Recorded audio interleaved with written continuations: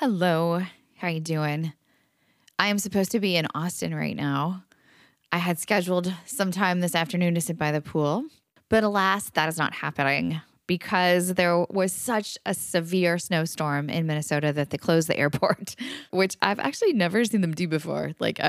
I'm sure it happens, but it's pretty good at dealing with snow. So the fact that the snow was severe enough to ground all the planes and necessitate me deciding not to go to Austin, just how it goes sometimes. So that's a bummer, but here I am on the mic with y'all. I wanted to let you all know that I'm doing a virtual book club on December 15th.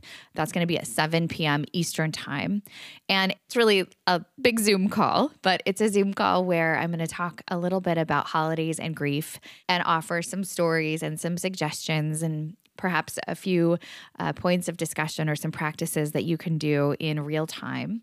It's really for anyone who's experiencing some heaviness this holiday season, whether that's due to grief because of the loss of a loved one or any number of other sources of grief that can affect how we show up in what is supposed to be a super joyous, but is actually like a really stressful time of year. So if you would like to join us for that conversation, December 15th, 7 p.m. Eastern, the price of admission is a copy of the book, Touching Two Worlds. So pick up a copy and then you can email me a copy of your receipt and I will email you back the Zoom instructions. It's a little wonky, but I'm told that that's how authors do this. I'm hoping that the snow clears out enough for me to head out for the Zen Founder Couples Retreat next week. I am super excited about hosting a small group of couples and what I am very confident is going to be like a very amazing, deepening, and enriching experience. If this is something that you and your partner are interested in participating in the future, the best way to keep track of all that I'm doing or working on or hosting is to sign up for the Zen Founder mailing list.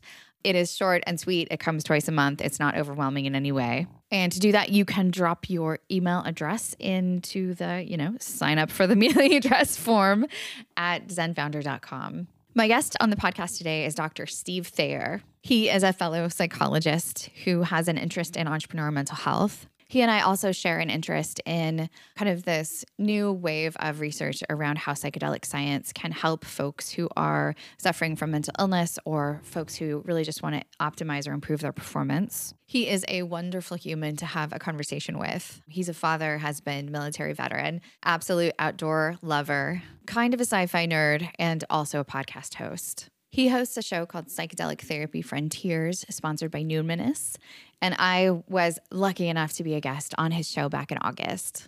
Highly recommend you check out that conversation, which is a little bit more focused on grief, a bit on psychedelic psychotherapy. But our conversation today on the Zen Founder podcast focuses on our shared passion for entrepreneur mental health. So it's a treat to highlight Steve's work, and I hope that you enjoy this conversation.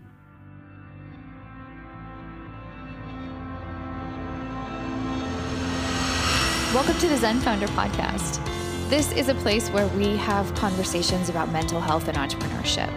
We have a pretty broad conceptualization of what mental health means. Sometimes depression, anxiety, sometimes relationships or physical health. The goal here is to bring some calm into the crazy roller coaster of ups and downs that is life for many entrepreneurs.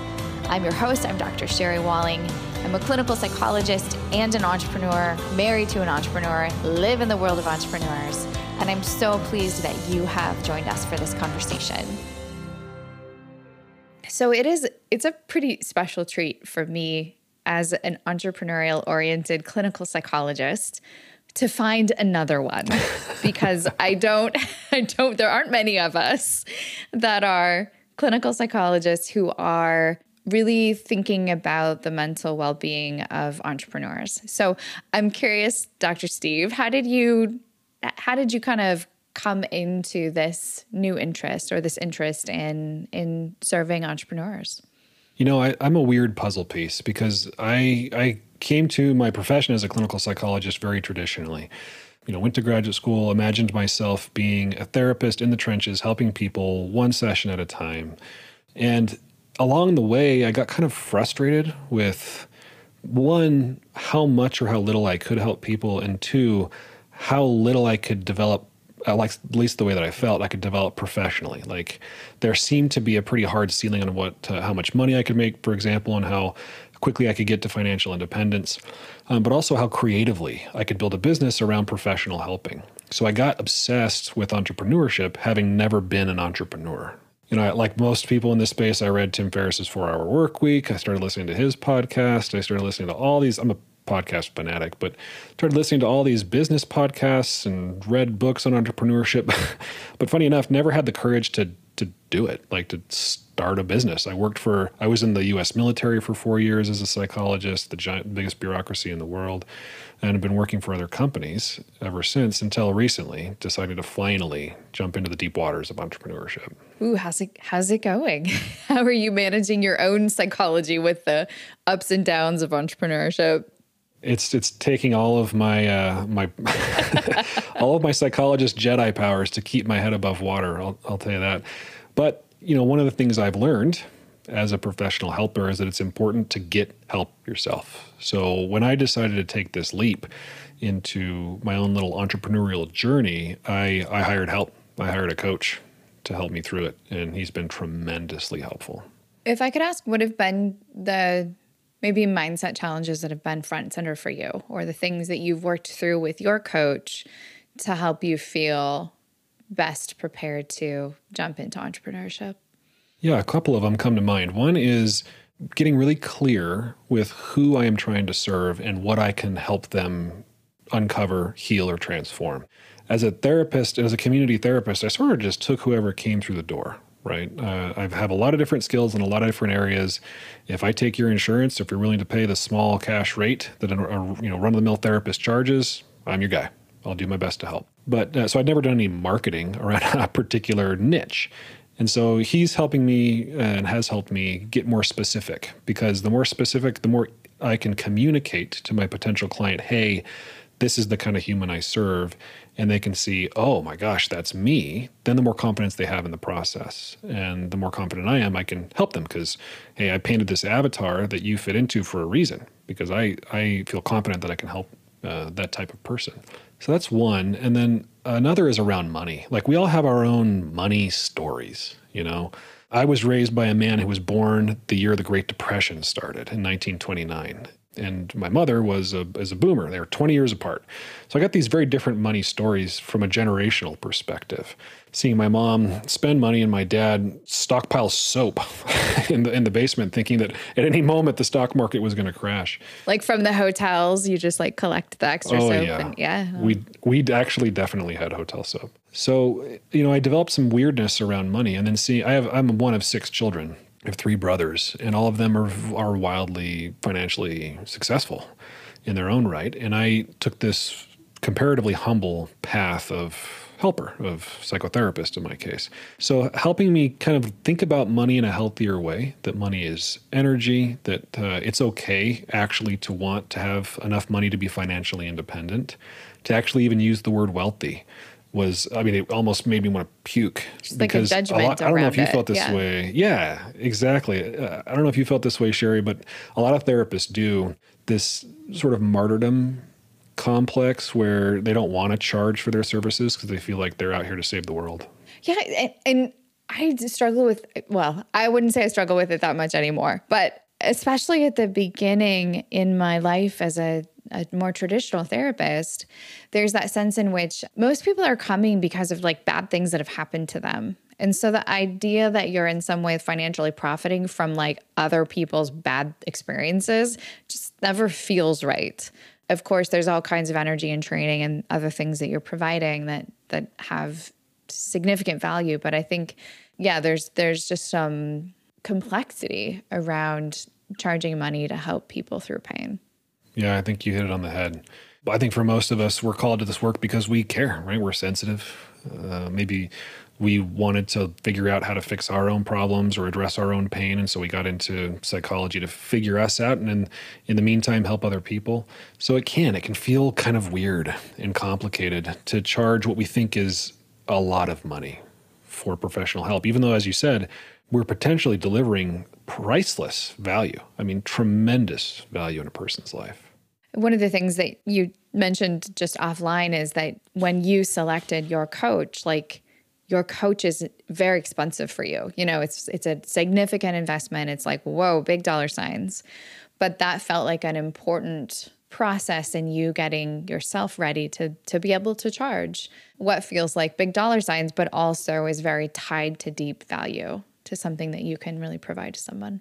Yeah, in fact, you just reflecting that back to me is helping me reflect on why it was so helpful to spend that much money on him. Because I've had a lot of therapists. It's not uncommon for therapists to have a lot of therapy, right? We got to sort of keep our heads above water. I've probably had 7 different therapists since I was 21. And I've spent more on this coach than I did all 7 of those therapists combined. Because some of them were free because they were through VA healthcare. I'm a veteran. Some of them I paid cash for, and some of them were through insurance. And as a result, Sherry, I've probably tried harder with this coach than I tried with the therapists. I'm just sort of, this is emerging for me right now, so thanks. I'll pay you later for the session, but I'll send you a big bill. Yeah, there you go. Send me a big invoice. But yeah, like it was a significant investment for me, this coach, and he's helped me significantly. But yeah, I think I've put more into it too, because it was a lot on the table for me. I did actually the same thing. I went out and found a coach that charged what I wanted to charge, the number that felt kind of scary to me. But I hired her at that level and was kind of like, what am I going to get for this dollar amount? But also that sense of really being able to lead with my own soul first, to say, I value this investment in my personal growth, in my work as a businesswoman. I value like the cultivation of these skills within myself. And I need a guide who's going to help me, and I'm willing to invest in it. Yeah, another thing I think I've been thinking about lately is the kinds of people that you and I are trying to serve. People who they're hard chargers, they're creative, they have lots of energy, but they're wounded, right? They struggle in a lot of ways. Sure. They might look at value, monetary value, a little bit differently than somebody like myself who was raised middle class or whatever you want to call it. And so if you come in and say, yeah, my session is sort of the standard $125 an hour or whatever, right? Like pick your average rate for a psychotherapist who has a PhD running rate. You know, these guys and gals spend $30,000 a month on their lawn care. Like, I mean, if you come in saying, I'm here to deliver something that I think could possibly change your life, and it costs less than what they spent on something relatively, at least by comparison, frivolous, you're going to have a hard time convincing them that this is valuable.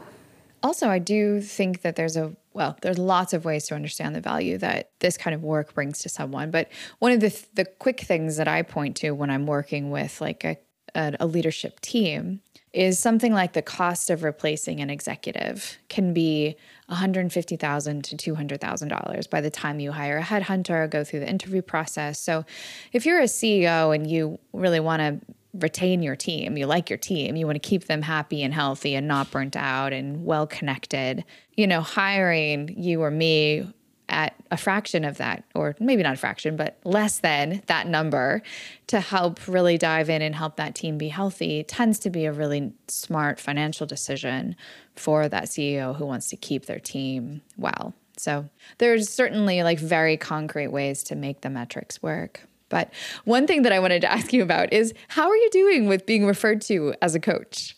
Oh my gosh. You know, I'm ashamed to admit this, but you and I have a degree, sort of the most difficult degree to get as a psychotherapist. I guess difficult in the sense that it's a lot of schooling, right? We have a PhD, we have a doctorate. So in the process of doing all that hard work and committing all that time and money, when I think of the word coach, what pops into my mind is like the 21-year-old who decides one weekend they want to be a life coach, and all of a sudden they're a life coach, right? They don't have to go. Or like they took a certificate online. Right. So yeah, it's not uncommon for people in the psychotherapy world to kind of look down their noses at the coaching world. And so this was the attitude I kind of brought to the coaching space until I was exposed to some, holy cow, really impressive people who call themselves coaches. People who are doing transformational work. So I've been learning at the feet of coaches lately and learning what's possible.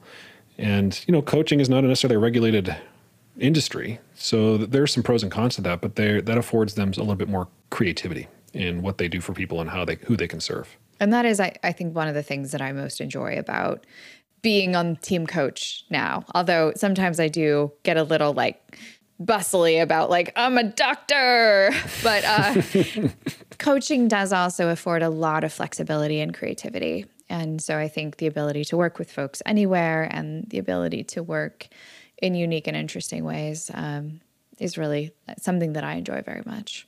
Yeah, it's something that I'm excited about continuing to develop with my own coaching practice. Because I still work as a psychotherapist. I do psychedelic-assisted psychotherapy now. I work for a company called Numinous right now, and I'm involved in psychedelic clinical trials. We just closed a clinical trial studying the effectiveness of psilocybin, the psychedelic compound in so-called magic mushrooms, for treating major depressive disorder. And I'm headed to Colorado in a few weeks to go get trained in MDMA-assisted psychotherapy by the MAPS organization, Multidisciplinary Association for Psychedelic Studies. So I love pursuing that part of my career. And frankly, a lot of my coaching clients that I've gotten so far are people who they need expert help.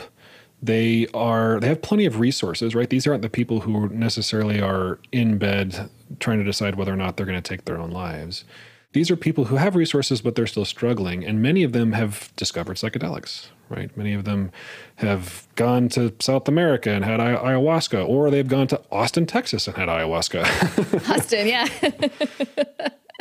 Or, they've found some mushrooms, or, they went to a party or whatever. Their psyche has been cracked open by these psychedelic experiences, even maybe well-intentioned. They went to some, what I've been affectionately referring to as backyard shamans, but they need more support. More thoughtful reorganization. Yeah. There you go. And that's what I've developed an expertise in, is psychedelic integration and processing and helping people make the best of those experiences. Yeah, which I feel like is really one of those things for folks who are just learning about psychedelic supported therapy. Maybe they've read Michael Pollan's book or seen the Netflix series, but there's certainly like a lot of curiosity around how these substances are used in healing journeys. But really from where I sit, and I think we sort of share this perspective, is that integration piece is kind of the difference between a thoughtful reconstruction or a thoughtful healing journey and maybe quote unquote doing drugs. Like, how do you intentionally interact with that experience in such a way that it brings about the kind of change you desire? And that's where, your work as an integration coach or integration therapist is so important. Yeah, expertly said. Yeah, I think psychedelics are these strange, sometimes we call them non-specific amplifiers. And your experience with a psychedelic, unlike other substances, is profoundly affected by the intention, as you described, that you bring to the experience, which is why people can, let's say they grew up doing LSD at festivals and concerts, and then they come in for a guided LSD experience, and it's a completely different experience, even if it was the same dose or something like that. And then knitting all that together and integrating it, this term integration that you used is used often in the psychedelic therapy world to refer to the behaviors, the actions, the processes we go through to make sense of a psychedelic experience and make use of a psychedelic experience. And not all of them are, we can't make sense of every psychedelic experience, and sometimes can't make use of it in a super practical way, but that's the effort with integration. What are some of the challenges that you've encountered in entrepreneurs specifically that, they're bringing to conversations with you that stand out to you as maybe unique entrepreneurial challenges? Yeah, entrepreneurs are an interesting breed of human, I'm discovering. And I'm discovering that I am Welcome one. to the dark side. It's funny because as I said before, I grew up not thinking I was an entrepreneur, that entrepreneurs were this creature I was going to study. I was going to study and help. And then, later discovered that I'm so drawn to it because I am one. I'm this latent entrepreneur, somebody who wants to have control over the creativity of his day-to-day life, someone who wants to create something in the world that has an impact. And certainly the lure of the lifestyle of an independent entrepreneur is a shiny one. So what I'm learning about a lot of entrepreneurs, and not all of them, we can't overgeneralize too much, is that they often have what I call an emotional double-edged sword at the heart of what drives them. Most of the emotions or the internal parts that we deal with are double-edged, but entrepreneurs have some interesting ones. For example, sometimes what drives an entrepreneur is this intense pressure to optimize. We got to make sure that this product is optimal. We got to make sure that our revenue is optimal. We cannot fail, cannot fail, cannot fail.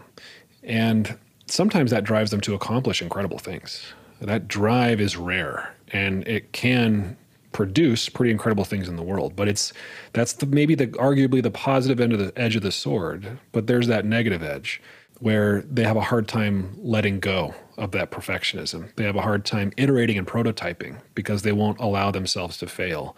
And if you switch from just the business focus to their personal life, that negative edge is cutting deep. It's cutting deep into their physical, emotional health. It might be cutting deep into their relational health with a family or a partner or friends. So what I'm trying to help some of my entrepreneurial clients to do is to generate awareness around both edges of that sword and address the quote unquote negative edge and maybe blunt it a bit. We can't get rid of it.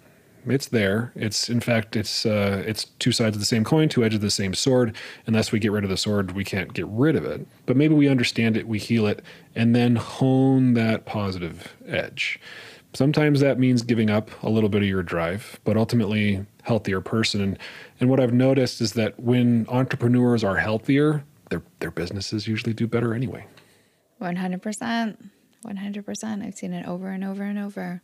I love the idea of this awakened business person because especially if you have a purpose-driven business, purpose meaning a purpose besides just making a bunch of money, which I don't mind. Money's awesome. We've now decided there's nothing wrong with that. Right.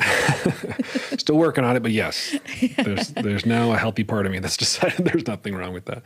But a lot of entrepreneurs do bring their passions into their business, right? It's that drive is fueled by a curiosity or a problem they want to solve or a deep love of some nerdy piece of science or nerdy application of code. And I can use the word nerdy because I am nerdy. So there's something that sort of comes from inside an entrepreneur that gets fused or sort of put forward into their business that, a lot of folks are making businesses that are deeply intertwined with their identity. Which I've noticed makes them higher stakes. Yes. Right. It's already high stakes when you got to make money, when you got to please investors. But man, if this is something that's near and dear to your heart, then the stakes are even higher. If it's a piece of you. Yeah. And, in my work recently, especially, there's a lot of conversation around grief. And people who've been listening to the podcast sort of know all about why that is. But bringing in this language of grief to entrepreneurs is something that they maybe want to have a touch point to, but also feels really uncomfortable. Like this idea that you would emotionally process the potential loss of your business or the loss of your plans or the ways that things don't work out the way that you plan. It's not something that any entrepreneur is comfortable with.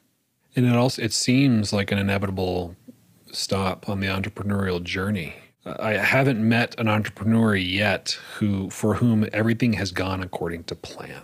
Oftentimes they end up in places they didn't expect, and sometimes that's amazing. But man, the journey is always a rocky one. Which is where I think folk like you can come alongside and help provide some stability and ability to kind of process through the ups and downs of the journey in ways that can help people feel less alone, but also just more resourced for what can ultimately feel like whiplash or lots of bumper cars or whatever analogy you want to use to what it feels like to be intensely experiencing some highs and lows. Yeah, it's one of the reasons I'm so excited to meet you, another psychologist coach, because I think there's a lot of power and credibility that a trained mental health professional can bring to a coaching relationship that is harder to predict in sort of I don't know what you would call them, but a pure coach. I don't want to call them just a coach because, as I said before, I've met some coaches that could run circles around a lot of therapists I know. But yeah, we bring a certain level of training, but also a kind of attitude that you might not necessarily find, and you roll the dice when you're getting a coach. Yeah, one of the things that's been funny for me to talk about with people, and I'm curious about your take with this, is people will ask me well, what's your method? Sort of what's your 5-step plan to move me from here to there. And I basically am like, I have no method, but I'm really good at what I do. And you're just going to have to trust me. And some people that works for, and some people they're like, what? You don't have a 5-step plan? Like, and I'll say like, I don't really have worksheets. Like there's not a workbook that's my method, but I've sat with thousands of folks in all kinds of conversations, and you're in good hands. How do you broach that? Has anybody asked you that yet? Oh, for sure. I even at one point thought I needed one. Like, I need to come up with the Dr. Steve Thayer method of fixing your shit. But like, my coach has actually kind of helped me with this, because one of the things I've noticed is that there are people who care about the method, and a lot of those people are anxious, right? They want to know exactly how you're going to help them, and they want to know exactly what it's going to be like every step of the way. But let me tell you, folks, if somebody has a 5-step or equivalent method and they're saying they promise that this method is going to get you from A to Z, I would be skeptical, because human beings are really, really unique, complicated creatures.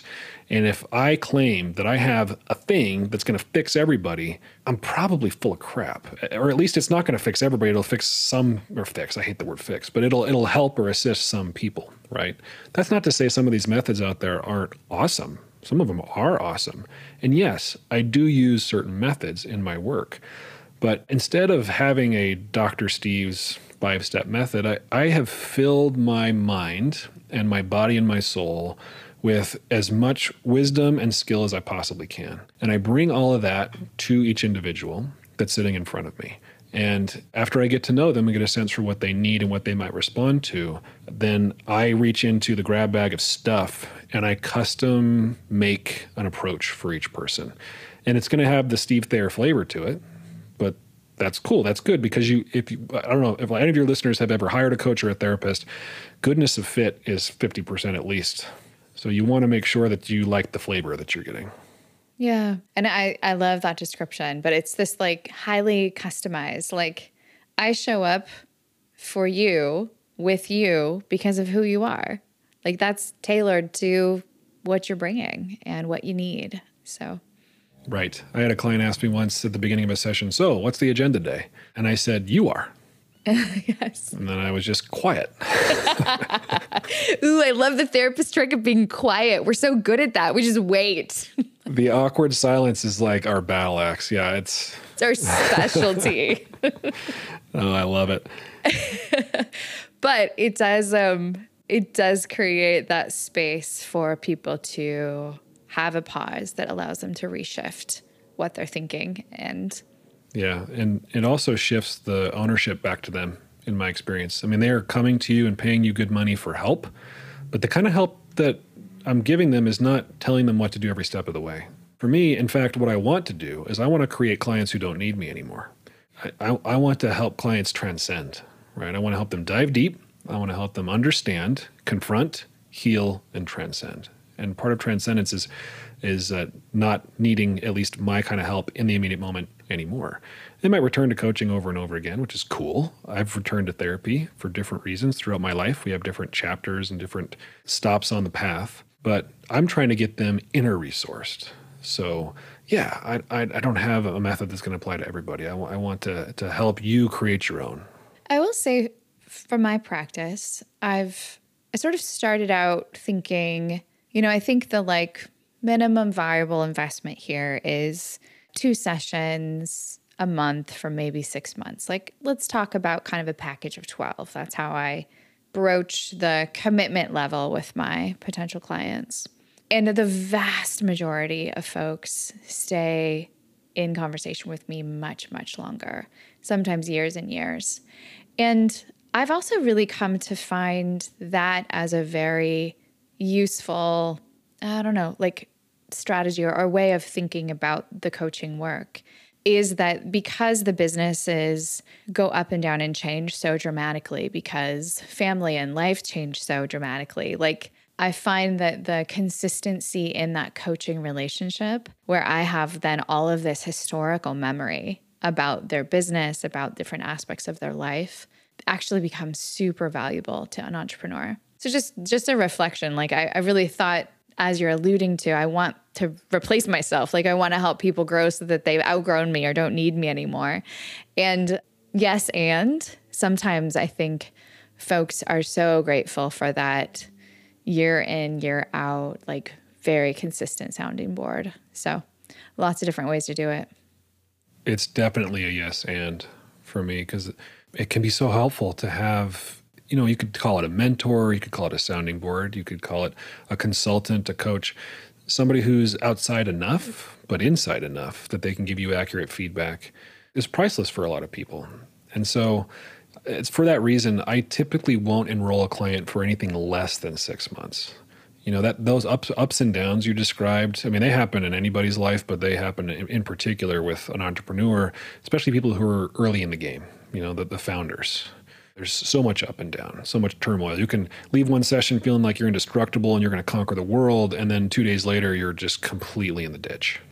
Yep, it happens to all of us, but I do think you're right about it. It's the time intensity is amplified with entrepreneurs, trying to do things quickly and meaningfully with a lot of intensity.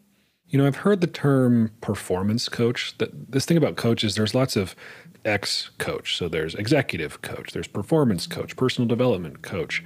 And to be frank, I'm struggling to pick one of those, even if I should, right? Like, I'm going to help you be the best you. That just sounds super generic. Hard to communicate what we can do for people. But one thing I have found is that if they come in for, let's say, example, they're expecting performance coaching, they might expect like, all right, you're going to make me even more productive. You're going to make it so that I can produce even more. And they might expect coaching of that type. Like, okay, this is how we're going to make you more of a hard charger. And it's been an interesting puzzle to help people solve. Like, no, actually, if you want to be more productive, you got to chill out first. Like sometimes it's the doing of less, right? Yeah, it's the pause that increases your performance, but it's opposite of how you think. Yep, I think like the optimization movement, the performance coach conversation, I like those frameworks because I do think that my work is in helping people optimize the moments of their life, and it's in helping them enhance performance. But it's usually accomplished through a method that's very different than what they expect. So that sometimes feels surprising. Yeah, it makes me think of the old Navy SEAL phrase, slow is smooth and smooth is fast. If you want to speed up, you got to slow down. Absolutely. Well, thank you so much for the conversation, Dr. Steve. I think it's been really lovely to connect with another psychologist with very, very similar interests and direction. And for folks that want to learn more about what you're offering and maybe even do a deeper dive into this world of, psychedelic work, where can people learn more about you? Yeah, thank you. I have a website, Dr. Steve Thayer, THAYER.com. And there, if you're interested in working with me, you can apply to work with me as a coach. I also have a podcast called Psychedelic Therapy Frontiers that I co-host with my colleague, Dr. Reed Robison, psychiatrist. And we just had Sherry on our podcast. So woohoo! Go over there and listen to her episode. And then I'm also on Instagram. I avoid other social media platforms like the plague, but I have developed a fondness for Instagram. So I post a few things there every once in a while. So you're welcome to reach out to me there as well. But yeah, that's kind of what I'm up to in the world. Amazing. Well, I'll just put out there in the world, I hope this is the first of many conversations that we get to have. So likewise. Glad you're out there in the world and doing the good work. Doing my best. Thank you so much for having me on. Thanks for listening. We'll be back in 2 weeks with a new episode of the podcast. In the meantime, feel free to check out zenfounder.com for lots of resources about the kinds of conversations that we have on the podcast. You can get information about working with me, about maybe joining a Zen tribe. It's sort of like a mental health boot camp for entrepreneurs. We also have lots of content on our blog, links to resources in our courses and books for sale. So check us out there, and we hope to provide anything and everything that you might need to make the entrepreneurial life a little bit easier.